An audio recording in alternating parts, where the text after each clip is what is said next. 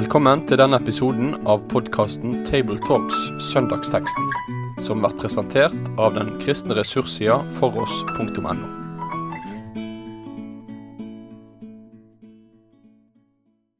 Hjertelig velkommen til en ny episode av Table Talks, der vi samtaler om søndagens tekst.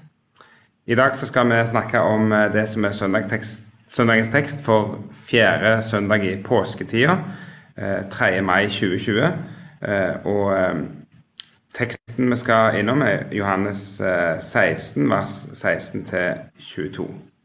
Denne teksten og samtalen spilles inn i et rom der vi har passet på at vi har 2 meters avstand på hverandre, fordi at vi spiller inn midt i koronatida, og det vil nok prege også vår samtale, regner jeg med. Med meg i panelet til å snakke i dag så har jeg Simeon Ottosen, masterstudent i teologi. Og Sverre Bø, Fjellhaug. Og jeg er Knut Kåre Kirkholm, jeg og er tilknyttet Fjellhaug. Nå skal vi begynne med å lese teksten fra Johannes 16, og så skal vi snakke litt om den teksten etterpå. Johannes 16, vers 16-22. Om en liten stund ser dere meg ikke lenger, men om en liten stund igjen skal dere se meg. Da sa noen av disiplene hans til hverandre: Hva mener han med å si, om en liten stund ser dere meg ikke lenger, men om en liten stund igjen skal dere se meg, og jeg går til far? Hva mener han med om en liten stund? De skjønner ikke hva han snakker om. Jesus visste at de ville spørre ham, og han sa: Snakker dere om det jeg sa? Om en liten stund ser dere meg ikke lenger, men om en liten stund igjen skal dere se meg. Sannelig, sannelig, jeg sier dere, dere skal gråte og klage, men verden skal glede seg. Dere skal sørge, men sorgen skal bli forvandlet til glede. Når en kvinne skal føde, er hun engstelig, for hennes time er kommet. Men når barnet er født, har hun glemt smertene i sin glede over at et menneske er kommet til verden. Også dere er engstelige nå, men jeg skal se dere igjen, og hjertet deres skal glede seg, og ingen skal ta gleden fra dere. Det var teksten fra Johannes 16, og halve teksten er jo repetisjon av det som disiplene lurer på og spør om. Så det tar litt tid før vi kommer til at Jesus forklarer.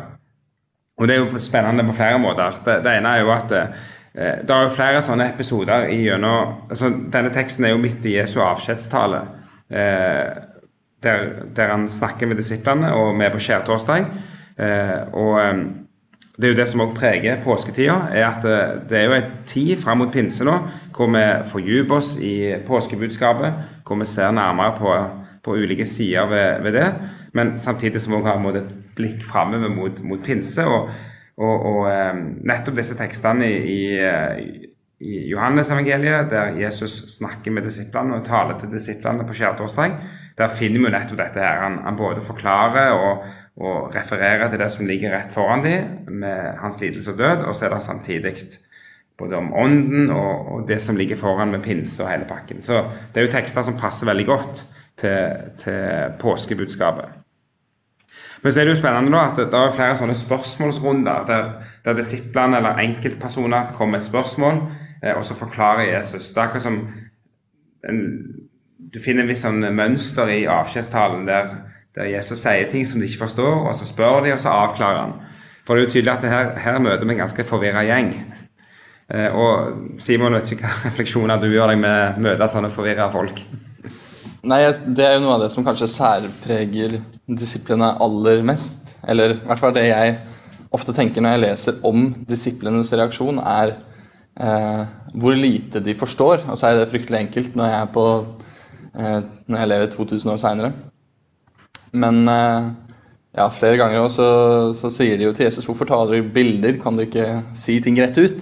Det er liksom, ja, det virker som at de ikke forstår hva Jesus mener. Selv ikke etter at han dør, så virker det som at de forstår hvorfor han måtte dø, og hva som skal skje, da. Selv om vi får stadig tegn i evangeliene på at Jesus faktisk forteller hva som skal skje. Ganske tydelig etter min mening, da, i hvert fall. Jeg vil gjerne skyte inn der at etter å ha vært lærer i 35 år, så synes jeg kjenner noe av den kommunikasjonen igjen. Selv det du trodde du sa veldig tydelig, det trenger noen oppklaringsrunder, og for noen så trengs det en ekstra runde. Lenge synes jeg som barn og ung at det var litt kjedelig med Johannes evangeliet, som brukte så mye tid på å gå backstage og oppklare disse misforståelsene. Som livet har gått fram, så er jeg i grunnen blitt mer glad for det. For jeg tror jeg hadde klart å misforstått omtrent alt det som de også gjorde, hvis ikke Gud i himmelen hadde tatt seg bry med å skrive ned misforståelsene og de omstendelige oppklaringene. For det er vel av de mest klassiske misforståelser som vi noen hver hadde gjort. Så det er jo spesielt i Johannes evangeliet at Johannes tar seg tid til å fortelle hvor dumme vi var. Vi som ikke fikk det med oss hverken første eller andre gangen, men vi fikk det med teskje til slutt. Og evangeliet er så fremmed at vi trenger den teskje-matinga, mange av oss. Så det ble jo et poeng i seg selv, denne litt omstendelige, repeterende første halvdel av vår tekst, og kanskje vært et talepoeng alene bare det, at her er det behov for å gå de ekstra rundene. Og jeg stiller meg bak det Sverre sier når en har hatt studenter, og det her med å være i en situasjon hvor du gir beskjeder og forklaringer, at det der er vanskelig. Vi oppfatter ulikt, og det må liksom, forståelsen må bli den enkelte sin egen før det synker inn. Det er litt sånn livet og sånn med mennesker skrudd sammen, så det er jo egentlig en fin ting at det er litt omstendelig og litt ekstra forklarende. Et annet spørsmål som jeg bare vil slenge ut til dere i panelet her, som vi kan snakke litt om, det er jo denne teksten, altså her tales om Jesus som går til far en liten stund, og vi kan jo lure selv på hva det betyr. Det er ikke bare disiplene som synes dette er vanskelig.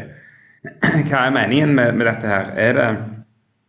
Er det først og fremst at Jesus refererer til det som ligger rett framfor de neste timene, med at han skal dø og så stå opp igjen, eller skal vi trekke inn et helt endetidsteologi og skjema i dette her?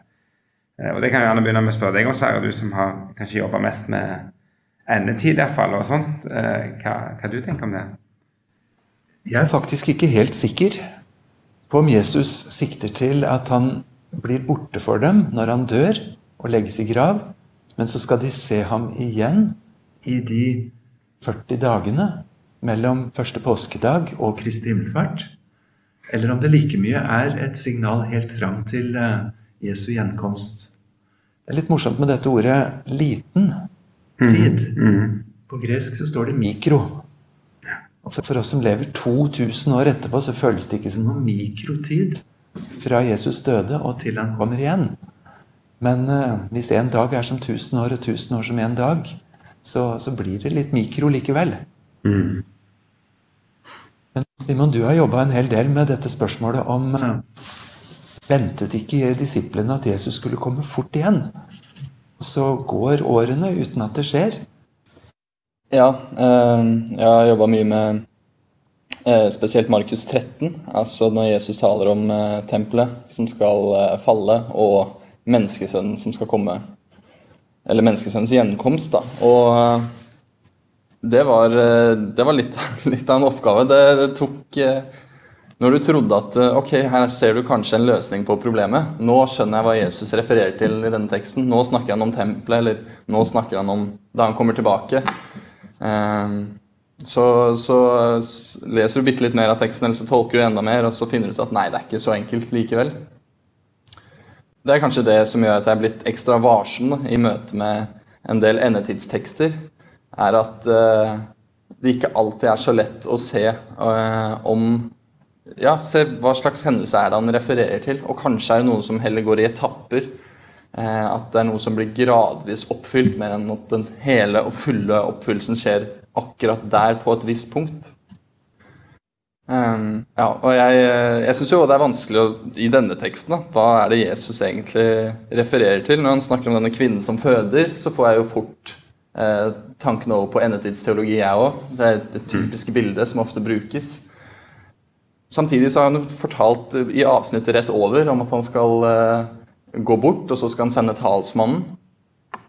Så kanskje, sånn sett så har jeg tenkt at ja, men her må han snakke om noe annet. Han gjentar seg ikke selv på en måte. Kanskje er det til og med, har jeg tenkt da når jeg leser den teksten, mulig at han rett og slett refererer til begge deler. Eller i hvert fall til at endetiden er nå, altså etter at Jesus har stått opp fra de døde, så innledes det jo en ny tidsalder. Kanskje er det han sikter til, mer enn når han kommer igjen ved historiens ende. Ja, men det er vanskelig, det er en komplisert tekst, så selv jeg som har det skriftlig her foran meg, er jo ikke noe flinkere enn disiplene sånn sett. Nei, det var det som var. Uansett så er det jo en kjempeovergang, for nå har de gått ut og inn med Jesus i 3 år, mer eller mindre dag og natt, og sovet i samme stedene og spist i samme måltider. Og så snører nettet seg, og Jesus sier, nå skal det skje, dere skal fornekte meg. Nå innstifter vi det nye måltidet som foregriper det som jeg skal spise neste gang i himmelen hos min far. Så disiplene må også fornemme at nå er de ved et skikkelig veiskille. Så om det ikke hadde vært mer enn de 2-3 dagene i blikk, så er jo det dramatisk å se sin mester dø, legges i en grav, stein rulles forbi. Men Jesus har sagt, det er ikke slutten. Og hvor mange tapper etterpå da? Det er på en måte vårt spørsmål, som sitter 2000 år etterpå og vil stå med stoppeklokka og si, nå skjedde det ene eller det andre. Men det er vårt perspektiv, litt annerledes enn de som levde midt i det. Og det vil jo få litt konsekvenser for når en skal prege av en sånn tekst. Skal det bare bli en slags kall det for historisk orientering, eller skal vi liksom lufte blikket og tenke vår egen situasjon og endetid og hele pakken? Det har litt å si, så det er ikke uvesentlig. Men jeg tror ikke noen kan mene at det ikke også er et perspektiv av endetid og trengsler i teksten. For Jesus forbereder disiplene på en fase hvor de skal være presset, og dere gråter og sørger. Men det er ikke siste ord. Og dette ordet med trengsel, det er jo nettopp et klassisk endetidsord om det som skal komme foran den siste tid. Så at det også er et sånt langt tidsperspektiv med, det er jeg nok så overbevist om. Men kanskje er det nettopp et poeng at det kan være flere innen samtidig. Ja, for det er jo tross alt historiens herre som er involvert her, så han har litt mer øyeblikk enn oss. Det er jo noe vi tenker på det. Det som gjør at jeg tenker at kanskje teksten refererer til Jesu død, er jo, hvis man ser i vers 20, når Jesus sier, dere skal gråte og klage, men verden skal glede seg. Ja. Verden skal glede seg. Altså, bruken av verden i Johannes evangeliet er jo i det hele tatt veldig interessant. Altså, for så høyt har Gud elsket verden. Men likevel så ser man at verden ofte er noe negativt, at det er fiendtlig innstilt mot Jesus. Da. Og det ser jeg for meg gir mer mening da, med at Jesus korsfestes og henrettes rett og slett, enn at han går bort og at den hellige ånd sendes senere. Det er lettere å se den umiddelbare referansen. Ja. Så vi sitter likevel igjen med en dobbelthet. Der er uttrykk og formuleringer i teksten som penser tankene både på det ene og det andre. Og det er gjerne der vi skal tørre å leve også i den dobbeltheten. En annen ting som jeg tenkte litt på, og det handler jo litt om at vi sitter og spiller inn på den tiden vi gjør, med en epidemi som går rundt hele verden, og totalt tap av kontroll. Og jeg tenkte, altså disse disiplene som er så stresset, så forvirret, bildet som Jesus bruker med denne kvinnen som skal føde også. Altså det å være i en situasjon hvor du ikke har kontroll, sant? Disiplene er nærmest avskåren fra kontroll her, og Jesus snakker nærmest i gåter, føler de, og det virker helt håpløst. En kvinne som føder har på ingen måte kontroll. Det er kroppen selv som tar seg av den jobben der, og hun må bare samarbeide. Og det er jo så djupt menneskelig å ville ha kontroll. Og når en ikke har den kontrollen, så har en angst og sorg og alt det som denne teksten lufter frem. Og det er jo gjerne også noe vi har med tanke på fremtid, endetid. et totalt fravær av kontroll. Vi ønsker selvfølgelig å kontrollere hele tiden, og derfor så lanserer vi de mest vidløftige teorier om hvordan alt skal se ut, og rekkefølgen, og hvem som skal være hva. Men vi sitter jo tross alt igjen uten kontroll. Det er ganske plagsomt for oss mennesker. Og det er jo en fornemmelse som en får av denne teksten, at her sitter de uten kontroll, og det plager de ganske intenst, for å si det sånn. Ja, man ser det jo på reaksjonene i dag og i samfunnet for øvrig, at det er plagsomt å ikke vite og ikke ha kontroll, og så setter man sin tillit til at forskere vil forske fram en vaksine, rett og slett, som gjør at til slutt så vil det ordne seg. Man ser det med barn som designer og maler plakater hvor det står «Det vil bli bra, det skal løse seg». Og det er jo egentlig det Jesus sier her også, i et enda større perspektiv. Jeg har noen ganger, i hvert fall 2 ganger spesielt, fått møte eldre troende som vet at nå er det kort tid igjen til de skal dø, og som har vært klar for å snakke om det. Og så har jeg spurt, er du redd? Og så har jeg 2 ganger fått et overraskende svar. Jeg tror egentlig ikke jeg er redd, men jeg er så spent. Hva har du tenkt nå, Gud? Hvordan var neste etappe nå? Og i det ligger jo en enorm tillit. Så har jeg også en sterk barndomsopplevelse med meg fra jeg var 5,5 år. Familien min, vi var misjonærer i Japan. Og far min hadde allerede 2 perioder på til sammen 15 år i Asia. Og så skulle vi reise tilbake igjen. Jeg var altså 5,5 år. Vi visste vi skulle være borte i 5 år etter menneskelig beregning. Og påskemorgen så reiste vi fra bestemor og bestefar og storfamilien. Bokstavelig talt kjørte ut av tunet for å begynne reisen, som skulle ta 2 måneder til Japan. Og så skulle vi være der i 5 år. Da vi skulle ta farvel på gårdstunet, så sa min gamle bestefar, som var en sånn lun, varm, fin bestefar som vi elsket: når dere kommer tilbake igjen om 5 år, da er nok jeg død, men dere må ha en fin tur. Det sa han med hvilepuls, og med en klang i stemmen, sånn som jeg husker det som barn, som ikke var fortvilet og sår. Det er noe av den himmelske kontrollen i teksten. Nå skal jeg dø. Jeg skal forlates av far. Jeg skal legges i en grav. Jeg skal være i jordens dyp. Men så skal jeg stå opp igjen. Så skal jeg gå til far.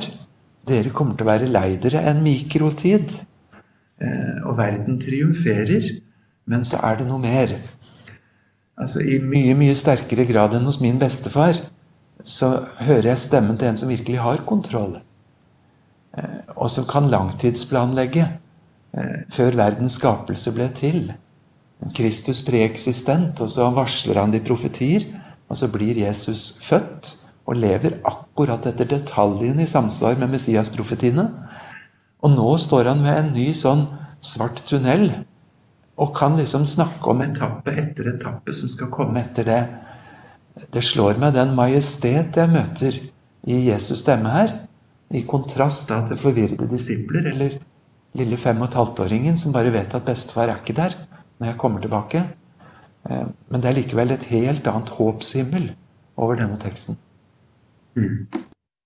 Så her er det liksom en bevegelse i teksten fra denne her kaoset, forvirringen som vi støter på, til plutselig at det bryter inn en stemme fra Herren selv som formidler noe helt annet, nemlig en kontroll over situasjonen og en visshet om at det blir glede i andre enden av det som ligger foran. Og det er jo utrolig viktig og flott. Og det er jo ikke bare en glede, men det er en glede som ingen kan ta fra disiplene. Ingen kan. En evig glede. Stemmer. Og det er jo et begrep hvor vi tenkte på, at det er en glede som den står helt fast, og det er ingen kraft, og ingen person, ingen som kan rokke ved den. Og der ligger det et håp da, som er uendelig stort. Jeg er så glad i formuleringen i Romerne 8. i forhold til vår uttrykksmåte, nei, det er jeg for, eller det er jeg mot. Og så noen lager levebrød av det og lager gallupundersøkelser. Hvem er for det ene, og hvem er mot det andre? Og så sier Paulus, hvis Gud er for oss, hvem er da mot oss? Da er det ikke bare å krysse av på en spørreundersøkelse, som en grunnleggende sett. Kan død, trengsel, smerte, verden, Satan plukke oss ut av Guds ånd? Den gleden kan ingen ta fra dere. Hvis bare Gud er for meg, men er ikke Gud for meg, hva har jeg da å stille med? Så jeg sitter med igjen med at disiplene, de i deres ramme kontekst, der de ligger rundt dette her bordet på skjærtorsdag, og de ligger kanskje og kvisker litt og lurer litt, og ingen tør å spørre. Men så kan vi lufte blikket, og så kan vi si at denne teksten handler ikke bare om disiplene der og da, den handler om det å være disippel alltid, i møte med det ukjente, det som ligger framforbi, og den vissheten om at det er en Gud som har kontroll i alt det der. Det kan vi i hvert fall få ta med oss. Og skulle jeg talt over teksten selv, tror jeg kanskje jeg ville lufte frem en sånn ting. Men så tenker jeg på dere andre, dere må få lov å komme med innspill for vi nærmer oss slutten av episoden. Altså, Simeon, hvis du skulle prekt over teksten, hva ville du særlig pekt på? Jeg tror jeg ville pekt på det at Jesu disipler, både der og da og nå, ikke alltid forstår, ikke alltid skjønner hva som skal skje, men at det skal komme lidelse, det vil skje i hvert eneste liv, uansett hvordan du lever, men at til slutt så vil det bli en evig glede som ingen kan rokke ved, og at det er noe som er særegent med det kristne håpet, i motsetning til håpet om en vaksine mot en pandemi. Og Sverre, hvis du skulle preke over teksten? Jeg sitter og tenker på hvordan både andre og tredje ledd i trosbekjennelsen slutter.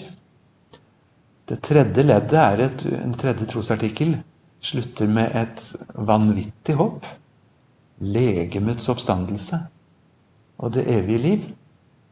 Og det er jo bare så vidt vi våger å åpne kjeften og si, jeg tror på at mitt legeme skal stå opp igjen og ha et evig liv.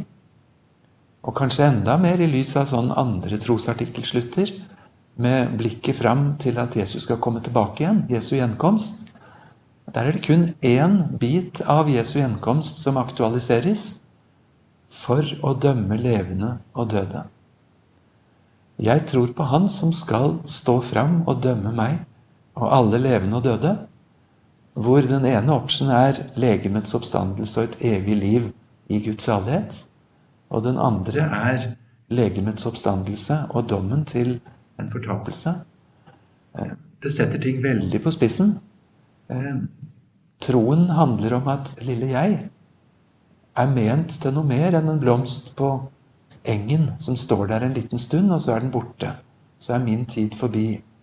Det er ikke det. Noen snakker om at begravelse, da bruker vi uttrykket livets slutt. Men det er jo faktisk døden som slutter.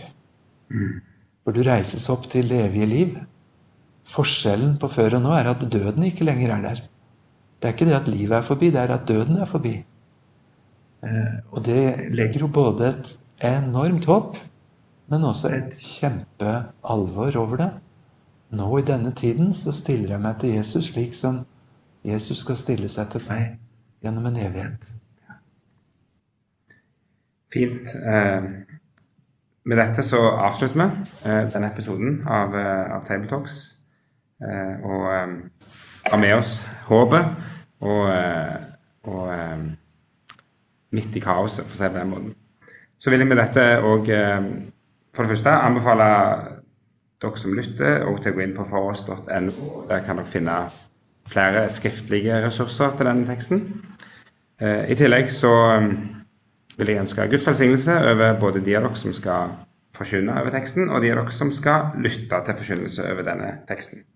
Med det så sier vi takk for i dag. Med det sier vi takk for følget for denne gang. Finn flere ressurser, og vær gjerne med å støtte oss på foross.no.